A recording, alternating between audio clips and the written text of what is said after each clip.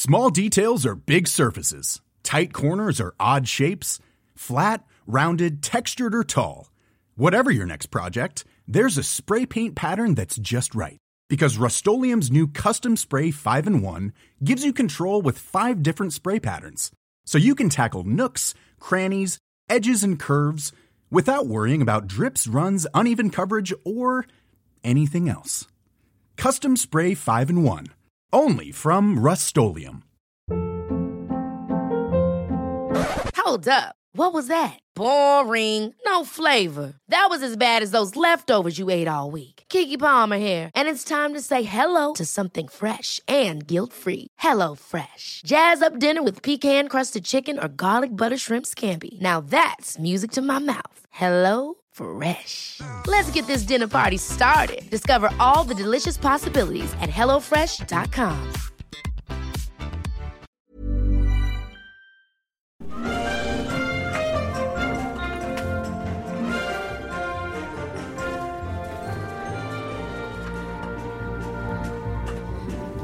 The Treehouse, Episode 9, Dot Dash, with Danny Baker and me, Louise Pepper. Hooray! Happy New Year, everybody. Happy New Year! And I genuinely mean this. I can't remember what I was going to say now. I've missed actually doing the show. I don't often become abashed or unabashed. Abashed, that's a word, right? Yes. Abashed. Okay, but I did. I'm walking Must be here related today. to Bashful. Bash Street. How many Bash Street kids? How many Bash Street kids can you name? Plug. That's it. Smithy. Oh, okay, yes. Smithy. Danny. Smithy, one was called Danny. Smithy had the jumper over there. I once broadcast an entire show like that. I did. I had a small roll neck jumper on, not a style I'm given to. And at the beginning of it, I pulled it up over my nose. I can't remember who was opposite me at the time. Might have been dear old Alice many years ago. And she said, "What are you doing?" I said, "I'm Smithy from the Bash Street Kids," and meant nothing to her, as it wouldn't. And of course. And I continued to broadcast like it. And people came in and out and thought, "Well, the old fella's finally gone, the old boy." And welcome everybody. We haven't got time to talk about Bash Street Kids. No, because we have plenty on the agenda. Welcome aboard. What are the subjects there, Peps? Number 1, what famous people have said to you in dreams. Got some pips on that, real belters. Number 2, having to lie about your age. Number 3, prizes you won but didn't want. Number 4, it happened in the bath. Number 5, going through the wrong door.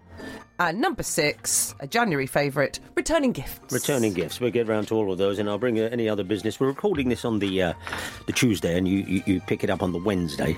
But both of these things I'm going to bring you now happened on either today or tomorrow. So Galileo found Jupiter's moons. I would go, Galileo, but I know it would just make your eyes twitch, so I won't. The great thing about Galileo, he had more music in his name than Queen have in their entire back catalogue, because his name, of course, was... full name? Galileo Galilei. Galileo Galilei.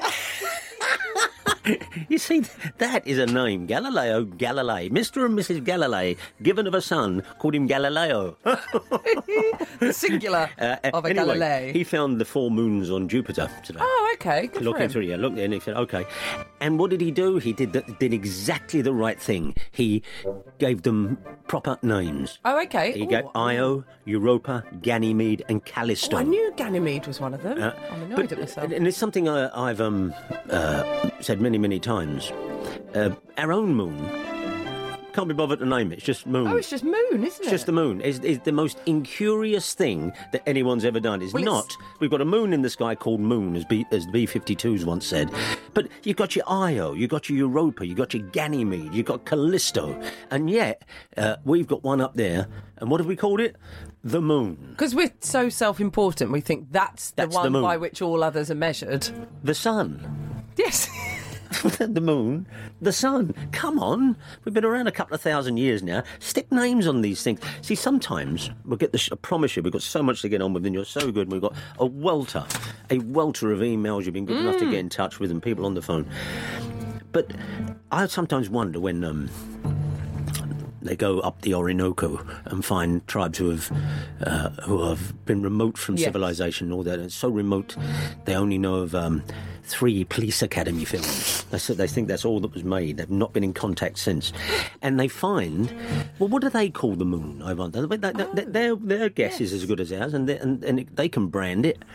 But it's not much of a campaign, but getting the moon a name when you've got Io, Europa, Ganymede and Callisto out there. That's something. Anyway, so there's that. And we gave Calais back. Well, we didn't. They took it back off us, the French, in 1558 today. A bit presumptuous of us to own it, really. Well, what would you rather own? Calais or Gibraltar? Oh, Calais is much more useful. I think so. Yeah. I think so. Yeah. Sorry, Gibraltar. I know, it's a terrible trip. Have you ever been to Gibraltar? I've never been to Gibraltar. Yes, when we were very, very little, and I went up in a cable car, and my brother posed next to the monkeys. I've never been there. I've been past it. It was on a day trip. We were on holiday in not Fuengirola, but one of those. But is Marbella? And I'm not being. We went for a day trip. I'm not being. I'm trying to be genuinely facetious. I don't know, but I saw you turn into it, and it is a rock.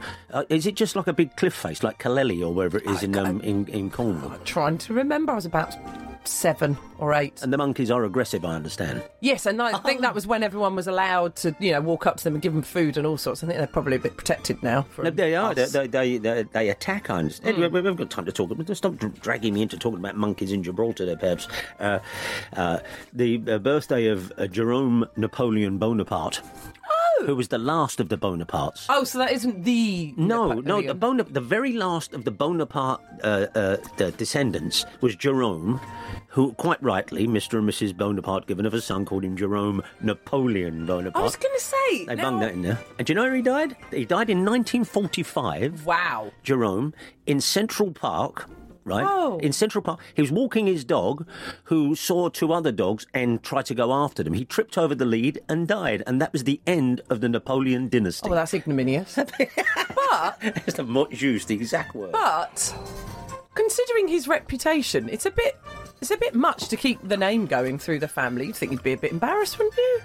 No, I suppose it was only our point of view on Napoleon, wasn't it, rather than theirs? I know people hyphenate their name because their dad owned the butchers. Not letting that trademark go. If you were one of the Napoleons, you'd be happy with... Pepper Napoleon is a brilliant name, by the way. Pepper Napoleon. That's it from now on. Any email that come in for Louise, please put Louise Pepper Napoleon. Hyphenate it. And then I'm sitting there going, yeah, I'll take that. It's better than Napoleon Pepper. Or Pepper Bonaparte. No. Pepper Napoleon. All right, but here's where the show sort of starts. Because Alfred Vail is born today. Who's Alfred Vail? Bless you, Pepper Napoleon. Alfred Vail demonstrated and invented a telegraph code he'd devised that just used dots and dashes as letters. But how comes it's not Vail code then? Oh, well, did Morse come along? Morse came along, of course. Morse sort of rubbed his hands together and thought, out the way, sucker. Anyway, folks, as my assistant was just telling you, but Morse took it over, right? But Morse... The show gets... If you've never heard the show before, it really picks up in a minute. Morse... was a very, very famous painter. He was a very wealthy and in-demand artist. Samuel Morse. Really? Is it Samuel Morse? Anyway... Morse was a big, big painter. How about this? And I promise the show will get going in a minute. Let me just change the music, because this is portentous, is what it is. Here we go. Morse was doing his latest commission, and he was painting a very, very famous person in Massachusetts, I think it was, when a letter was delivered to him. Hang on, the Mercury Theatre is now on air. He read it, and it said that the phrase was, "Your dear wife is convalescent." That's the phrase he read in it. He thought, OK, all right. Do I go home? Anyway, the next day, another letter arrived that said his wife had died. Oh. I know. This is, I think it's... when it was 1838 or something. No, maybe it wasn't. Anyway, whenever it was. So his wife died. And he travelled home to find the funeral had already been held, and he was too late. No. Morse, this extremely wealthy and well-to-do painter, decided there must be a quicker way of sending messages. Oh, wow. Oh. Yeah, how about that? That's how Morse code got going. Oh, well, then I think he deserves the credit. Well, I don't know. Alfred Vail, of course, sucked a thoughtful tooth and said, oh, OK, yeah, anyway. But this leads us on to time itself, because Morse was absolutely fascinated by time after this. And this leads us on to our first email, if you don't mind, Pep. OK, you go see? for it. No, wowzers, slick. If you got you ain't got a computer with you, have you? I mean, not a computer. Not a computer. Right, Grandpa. Yeah. I've got my pocket computer here. Two men in long brown workman's overalls now pushing a huge grand piano-sized thing, saying, "You want to see a computer? We've got to have it back in 20 minutes." Look on the Wikipedia, right? Yes. Look on the Wikipedia.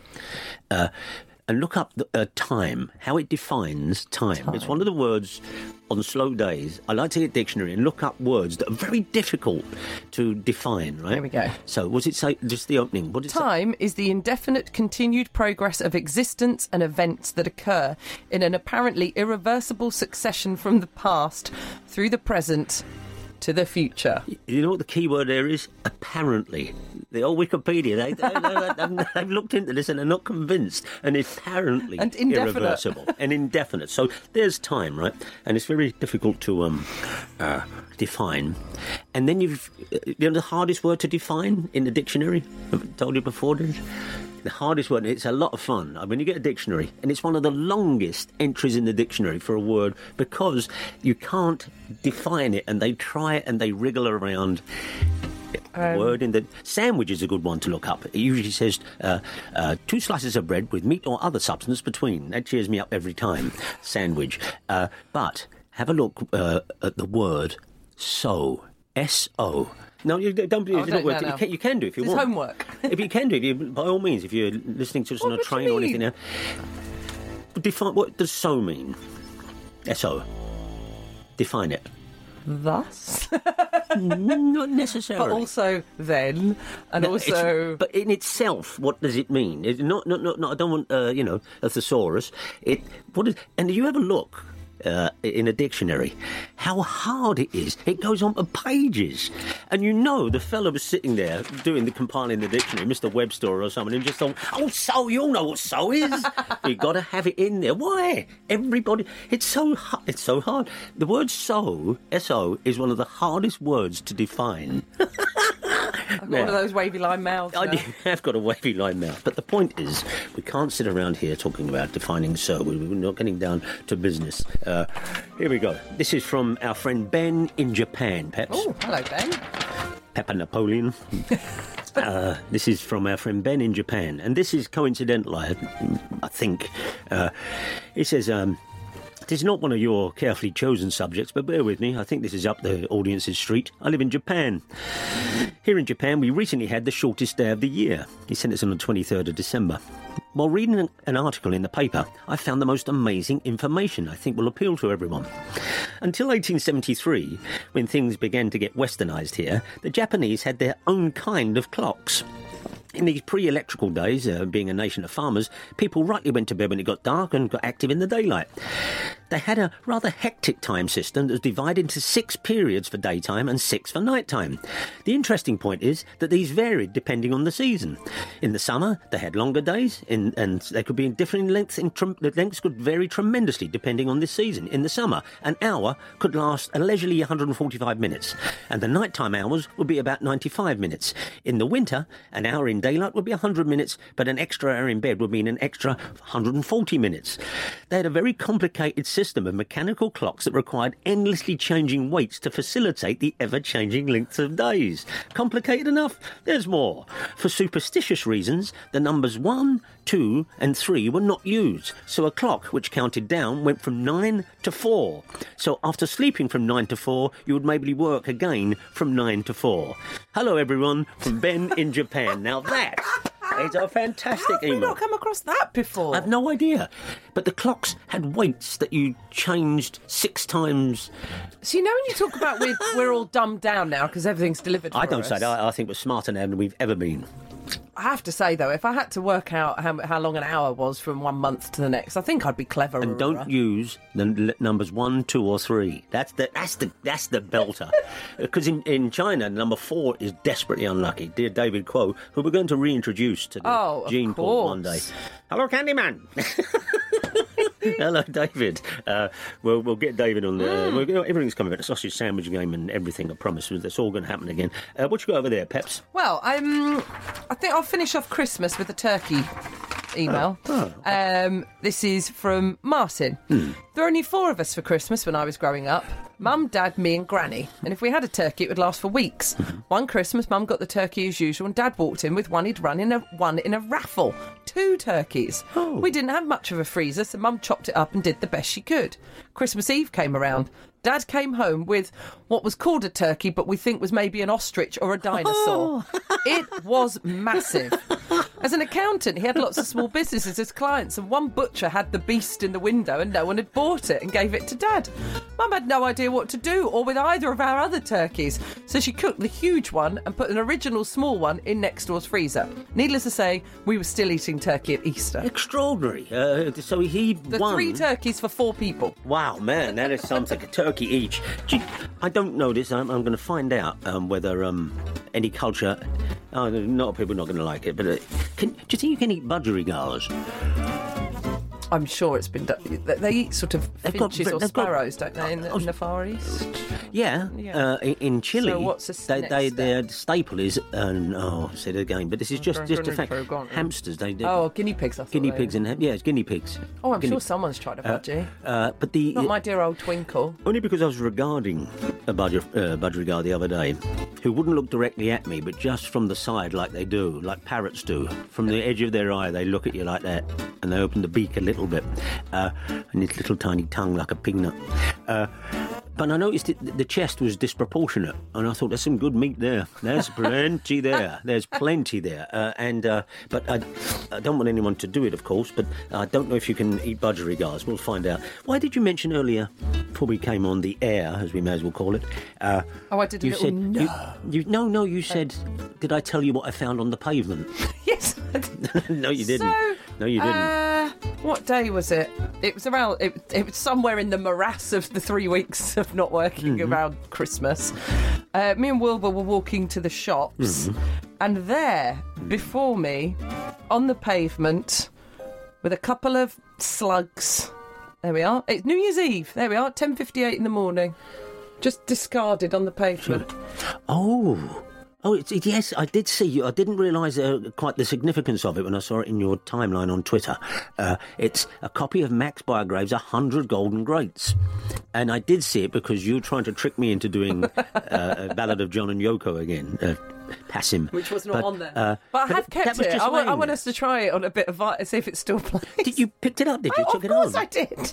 It's a compilation. I did get looks at the supermarket. I've got a great... If once we bust through this copyright thing and can play proper records. I mean, we are, and again, I know I keep saying, Jam tomorrow and all of that, but we are going to crowdfund It's Bernie by Bernie Winters. So the people here over at Something Else, come on Something Else, just tell us how much it is. Research it. You've told me how much. All right, we know we can't play Little Feat. You've told me how much that counts. And Steely Dan, we've not got that kind of income yet.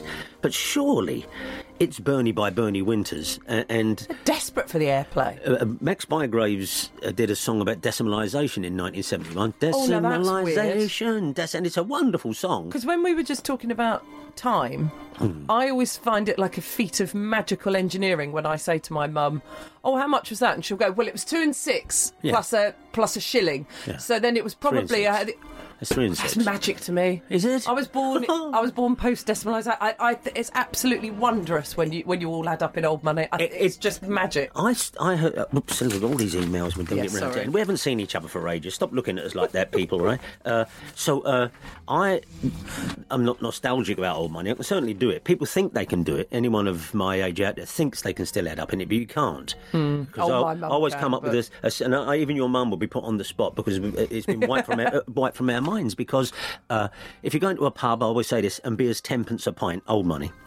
and you buy 8 pints of it, how much do they ask for? People always go, 80 pence. You never did 80 pence. So what is it? Well, 80 what they ask for is 6 and 4 pence, right? That's what they'd ask for. 6 shillings, is that? 6 shillings and 4 pence. Right. Or 6 and 8 pence. I do apologise. 6 and 8.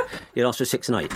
But it's very, very difficult. However, we ain't going to get anywhere today, are we? However, I read a very good article about 10 years ago, possibly 12 in old money.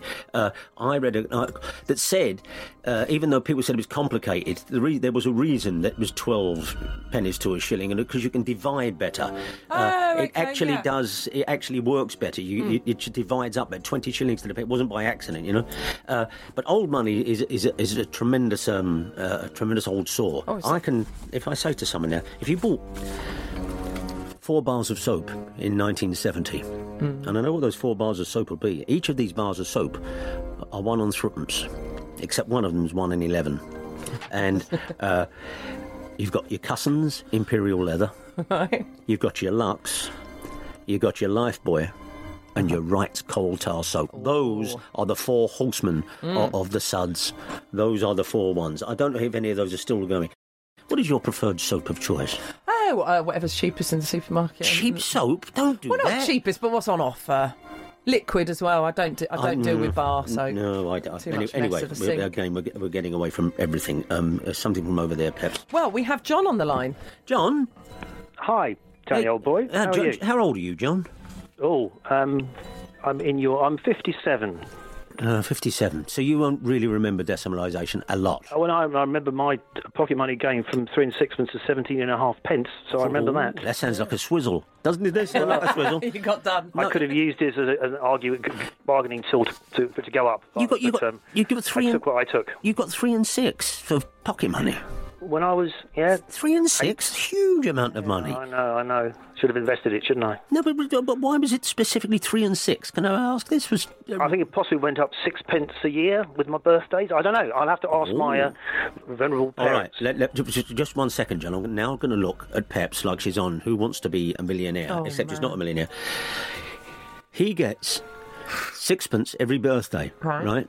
So he's at 3 and 6. How much will he get on his next birthday? Peps, he got 3 and 6. That's at 6 pence every birthday. How much? Shilling is 10 new pence, isn't it? Or is it 5? Sorry. No coughing, John, because we've come on, Louise. on this show. Where's the crown and a florin come in here? No, I don't worry about crowns and florins. They take care of themselves. We'll on Tosharoon in a minute. So he's got 3 and 6, and you've added another 6 pence. Yeah.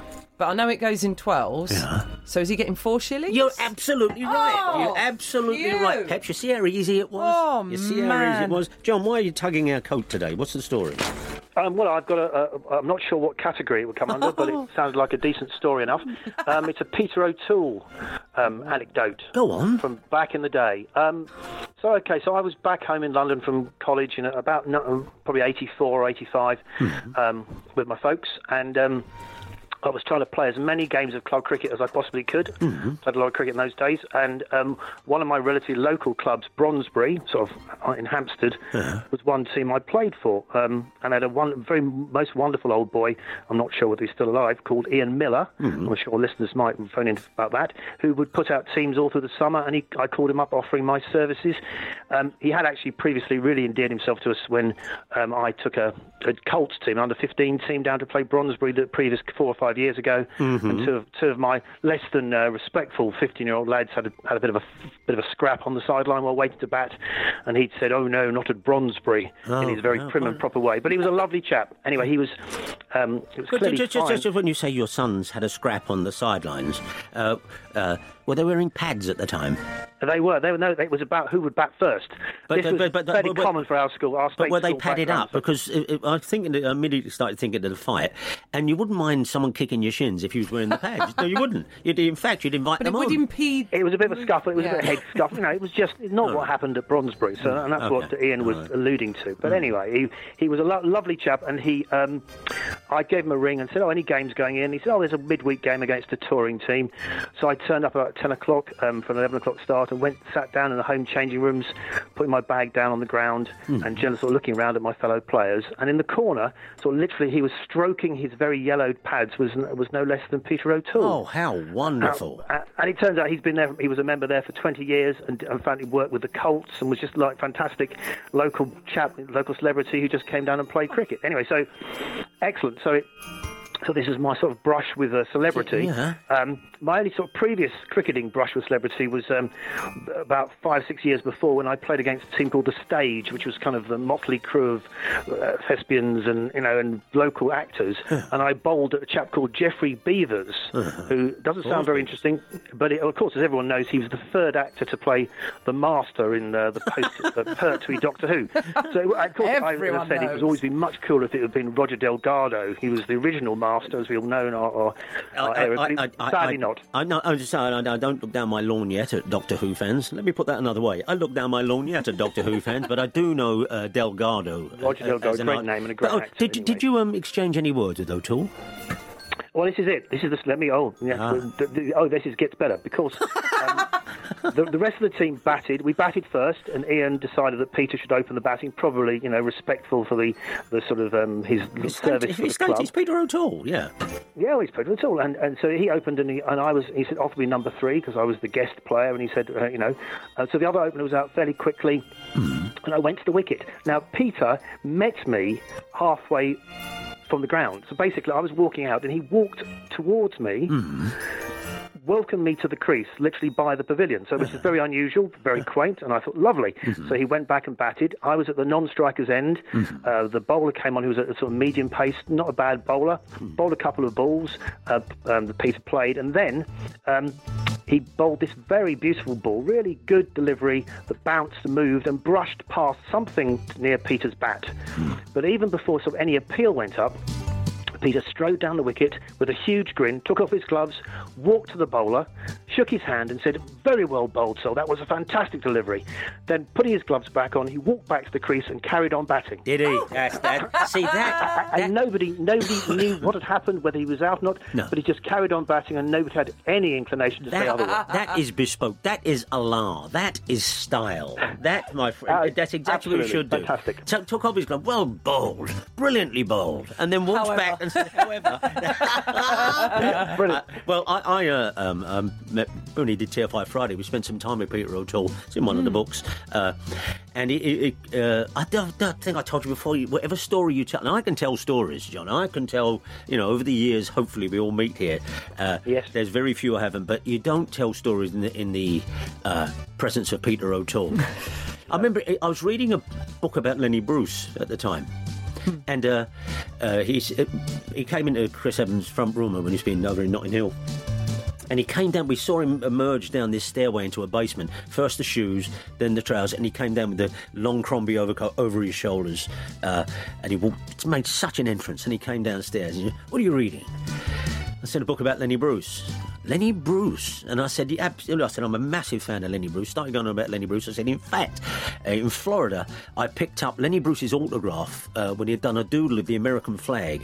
And Lenny Bruce wrote next to it, ha ha, Clark Gable found alive and well in Argentina." And he misses out the end, so it says Argentina, Lenny Bruce. And very few Lenny Bruce. And I described this thing. I said, in a shop where they was asking, 10 million for the Master from Doctor Who's autograph, Lenny Bruce was $250. I said, "What a scoop." I said, "I've got that. I've got Lenny Bruce's autograph on the wall." And Peter O'Toole let me finish. I mean, I was in the nick with Lenny Bruce. And apparently they were both in prison. And I thought, why am I trying to tell this? Anything you say. He went on to say, I was talking about something else a day later about, I think, Anastasia or something. I can't remember. We were talking about, I think the film Anastasia was out, and he let me finish some long story about I'd met an exiled Russian prince. And then he said, I was in a bar one night with Prince Yusupov, who shot Rasputin. And he really, while he was filming over in Russia. Wow. Yeah, I know. And so anyway, John, thank you very much indeed. I appreciate it. And you are in the presence, of course, of Louise Napoleon Pepper. So there you'll hear that when it comes around to it. What you got there, Peps?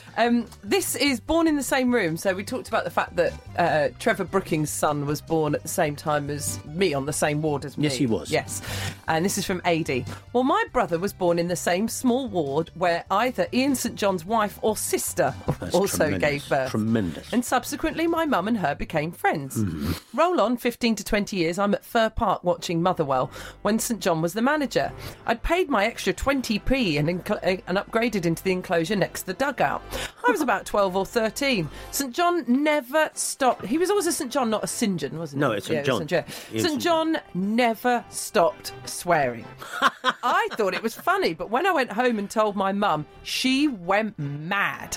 She called St John's wife or sister, whoever was her friend, and demanded to speak to him about his bad language in front of children. Got through and gave him a thorough dressing down. I was so embarrassed in case he spotted me next time. I do another podcast with Gary Lineker. You may be aware of that. And but the actual football ones we get in here are actually better than the ones we get over there. Managers. But not only telling off managers, sitting behind relatives of footballers. A friend of mine was sitting behind, I think it was Trevor Brookings' sister-in-law. How this was identified, I don't know, but somebody said the woman in front is his sister-in-law. And he leant round to have a look at Trevor Brookings' sister-in-law. And the ash fell off the cigarette he was smoking, my mate John. You could smoke into the standard, and it fell onto the collar of her fur coat. Oh no! Yeah, and it started smouldering away, and he was going. But I said, no, that's making it burn more. Stop it! You're actually starting the conflagration here. And but it went out. But when she got home, she must have took her coat off and thought. And now I'm confessing that she'll probably come after us. I don't know how we've drifted into that. Before we go any further, by the way, apropos of what Peps was saying, Napoleon Pepper was saying, things you found on the pavement. I'd love to know. What have you seen just lying there on the pavement? There's a phone number if you ever want to get in touch. If you wish to telephone the show, please call the exchange on this number.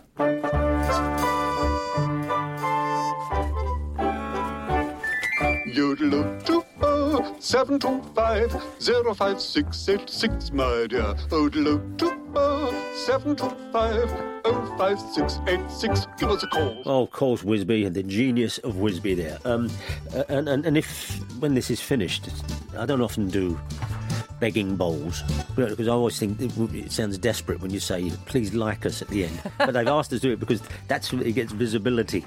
Yes, please. Even if you've heard it, you don't have to. How would we know? Subscribe and review. And then you just say, yeah, I like that. And it's not to ease our huge egos. It's to ease our huge egos. How about this? This is from Darren in Wickford. Going through the wrong door, Peps. I went to I'm sorry I haven't a clue show at the Cliffs Pavilion in Southend. At the interval, the audience somehow followed me and I went through the wrong door. They all followed me through the wrong door. Barry Cryer thought he could have a quiet fag at the back of the theatre, but ended up having loads of selfies with the audience who came through with me, because it was the fire exit and not the door to the bar. He knows the way. That is the He knows the quick route to the bar, that man. You just go for a fire door and the audience all follow you, and there's poor old Barry Cryer having a quick cough and a drag. They all went with him. Thank you very much indeed, Darren. What you got there, Peps? Surprising things you see in the middle of nowhere. This is from Tom in Kent. On a road trip in the US in 2015, we made a random coffee stop in a small town in Colorado in the middle of nowhere. It happened to be the town where, how appropriate, the Grammy Awards are made in a local workshop. Were they this week? Was it the Grammys? One of them was No, that was the Golden Globes. Golden Globes, yes, that was it, and it was a G. A local elderly man we got chatting to told us about it. Tell John that Dan sent you over, he said. You might get a photograph with an actual Grammy. Long story short, we rocked up 2 blocks away and spent an hour with John in his workshop talking about the Grammys, how they're made and all his stories. A wonderful gentleman and a fantastic experience in the middle of nowhere. And this is mine. No. Did you know they're made with an alloy called Grammium? No, they're not. The Grammys were for Grammium. That's what I know at the start of that was. It's not Frankie Howard. I've got to stop that. I occasionally hear myself. Grammys are made with Grammium. Not Frankie Howard. Well, that's tremendous. And against that, something I was going to leave to the next show, but I'm not. I'm going to do it now. I'm fighting back the man. No, I'm not. I'm going to do it now. And this is a tremendous story. I think you'll like this. Let's go back in time. Yeah. Well, that's a good one. Have you ever been regressed? No. I used to do it on the radio quite a lot. I did. Whoever came in as a guest, I'd ask them to shut their... No, all right, let's do it. Okay. This isn't what I was going to do. This isn't what I was going to do, but... okay, here we go. Shut your eyes. Mm-hmm.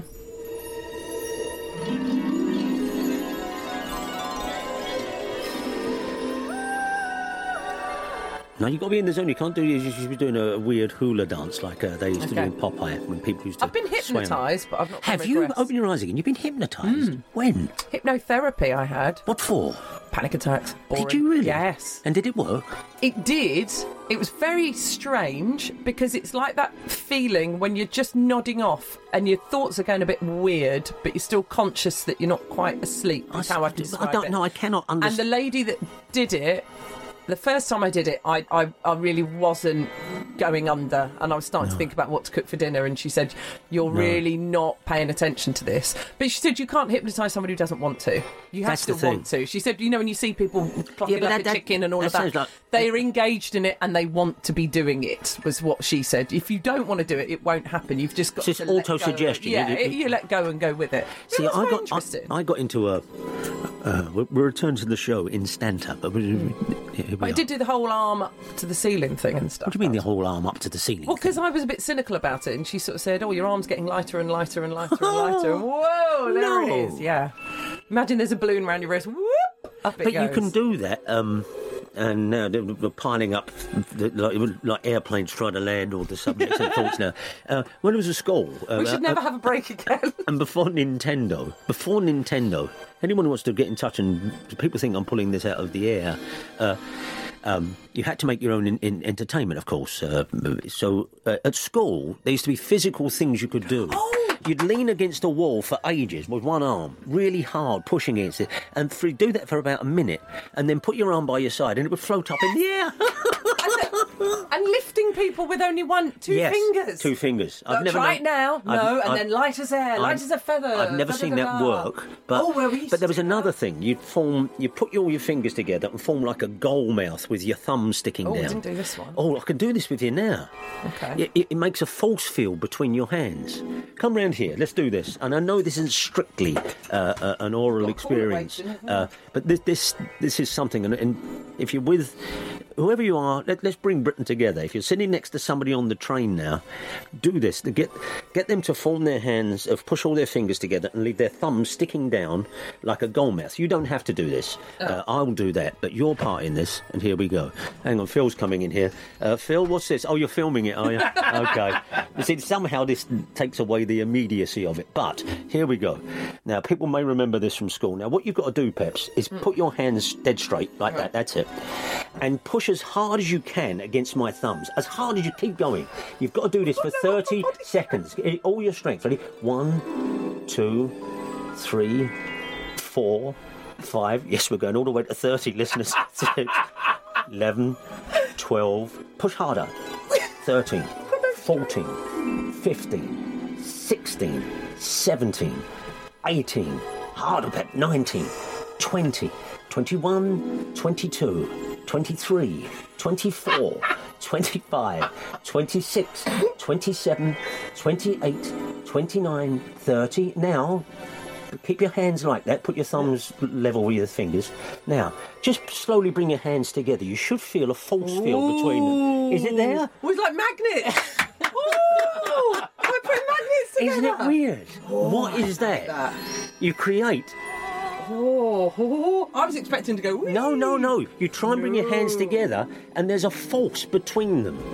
Now, this is what we should have done on our Christmas special. No, all the games. I've not done that for 50 years. Oh, but it came back to me there, and isn't it a strange feeling? Oh, I like What is that?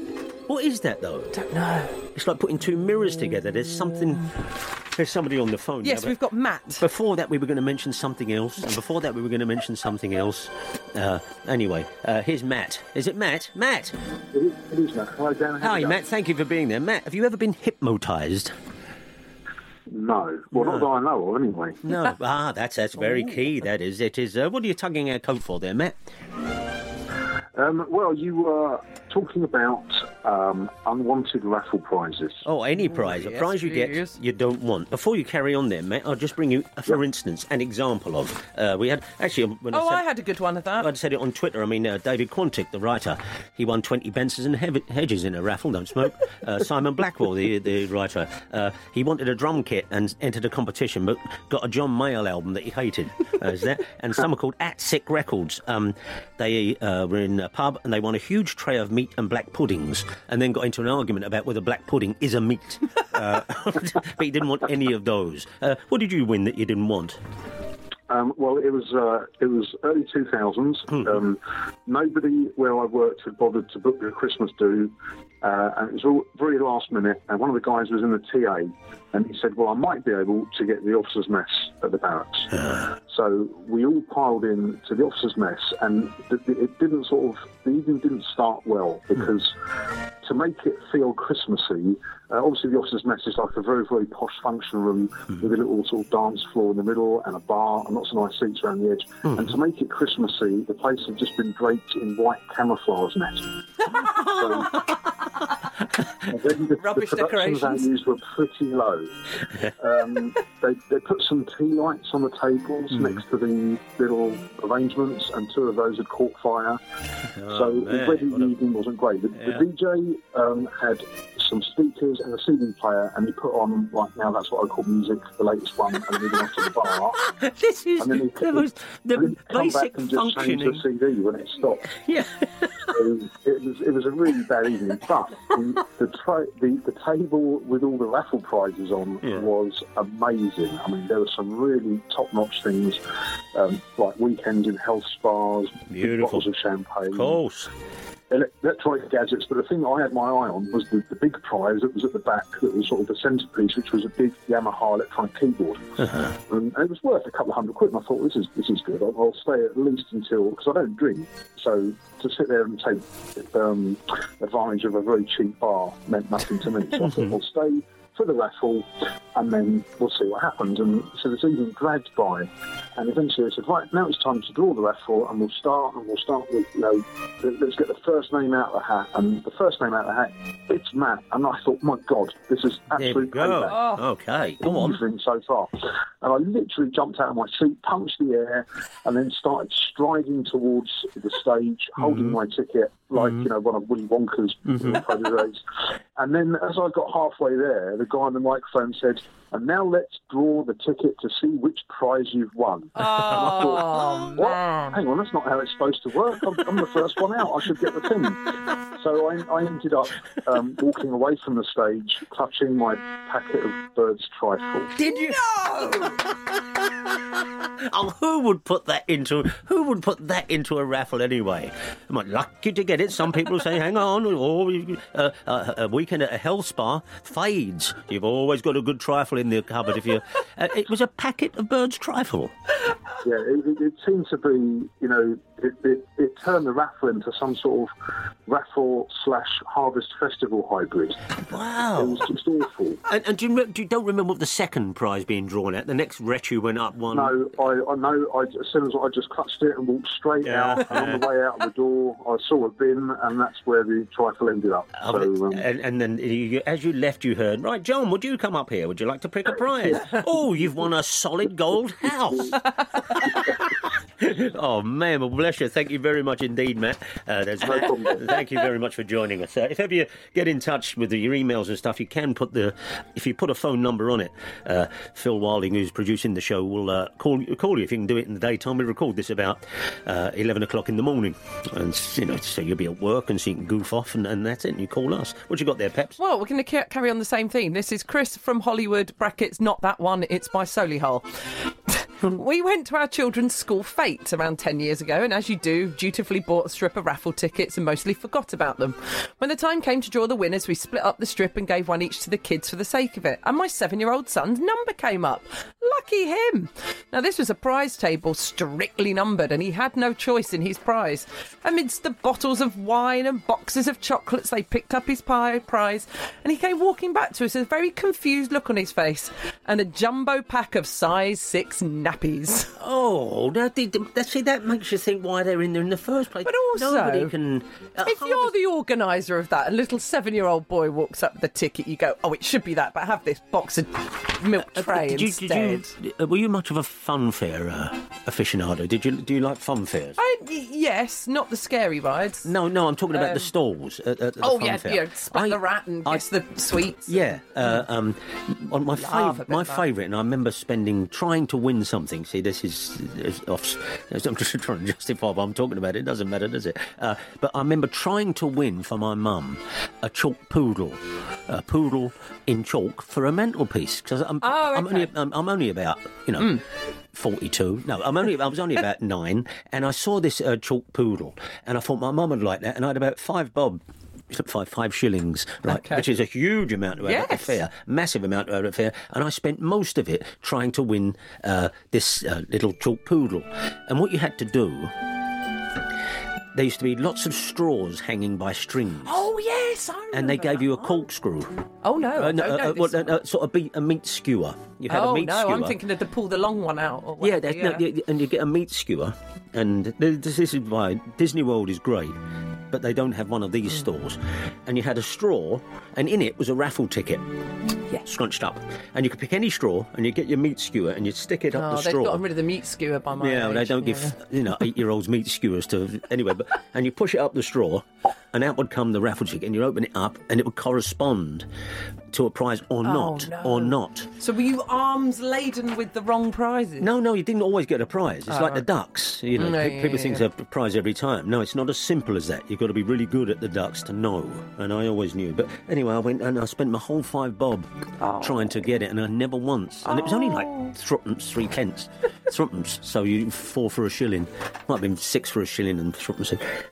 And the bloke on the stall, as the sun went down over Blackheath Fair, said, "No luck, boy, I didn't win a single thing." Oh. And he turned around and said, "What was you trying to win?" And I said, "That."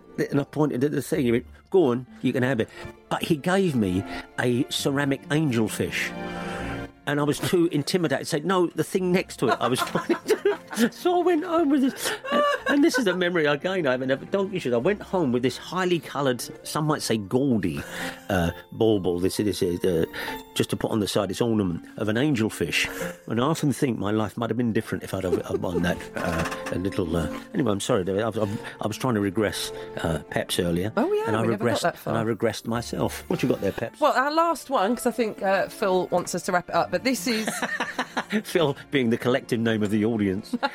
This is Cal in Altrincham. Yeah. We're on to our rich seam of the only autograph. Oh, I've got so many of those. Believe me, your emails don't disappear. Oh, We've got them all here and we will get round to them. So, Cal sent this in early December. I visited Sheffield in 1996 with a couple of friends to see a mate's brother at university. We're having a few drinks in a city centre pub when I spotted a throng centred around none other than Brian Glover. Oh. Looking exactly as you'd imagine. Big, bold and brutal. Holding court with a group of people and a very attractive woman by his side. We scrabbled through our pockets to find something to be signed and found an old taxi cab card. I'd just started a career in teaching, and I used the fact that Brian used to be a teacher as a connection to go and talk to him, and he happily gave it to me. Sorry. She's gone. Sorry, it's the emotion. I said, "You were brilliant in Kes, but I bet everyone comes and talks to you about that. But will many talk to you about Alien 3? Oh. He looked at me carefully and said, "Let me tell you something, lad.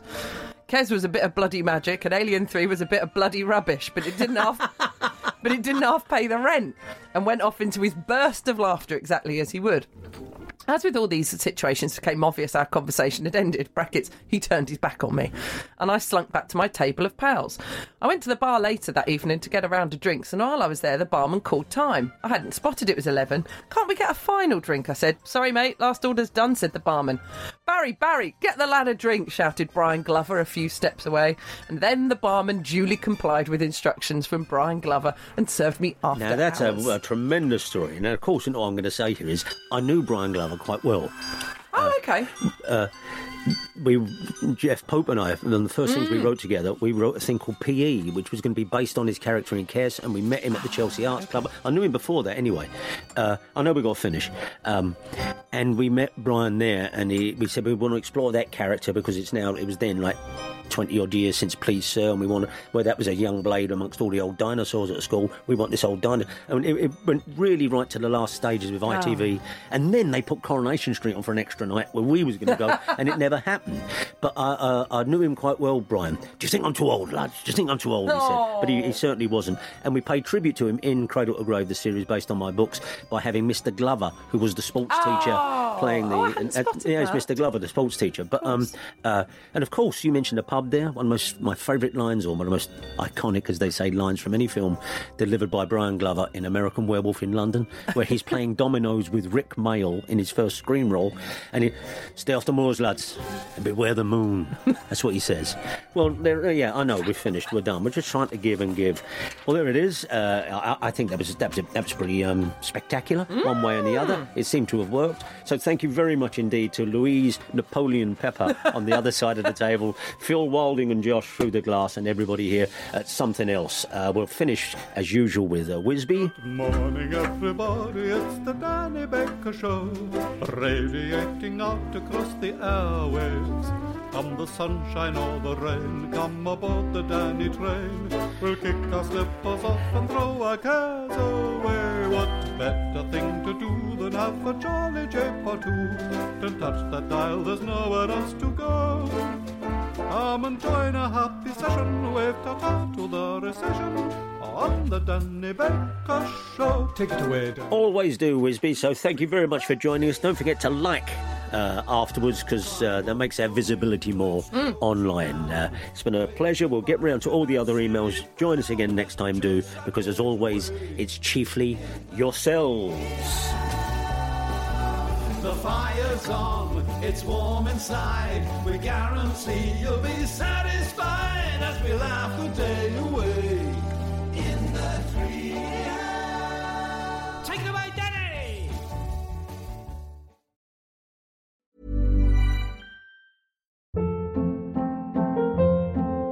Hold up. What was that? Boring. No flavor. That was as bad as those leftovers you ate all week. Keke Palmer here, and it's time to say hello to something fresh and guilt-free. Hello Fresh. Jazz up dinner with pecan-crusted chicken or garlic butter shrimp scampi. Now that's music to my mouth. Hello Fresh. Let's get this dinner party started. Discover all the delicious possibilities at HelloFresh.com.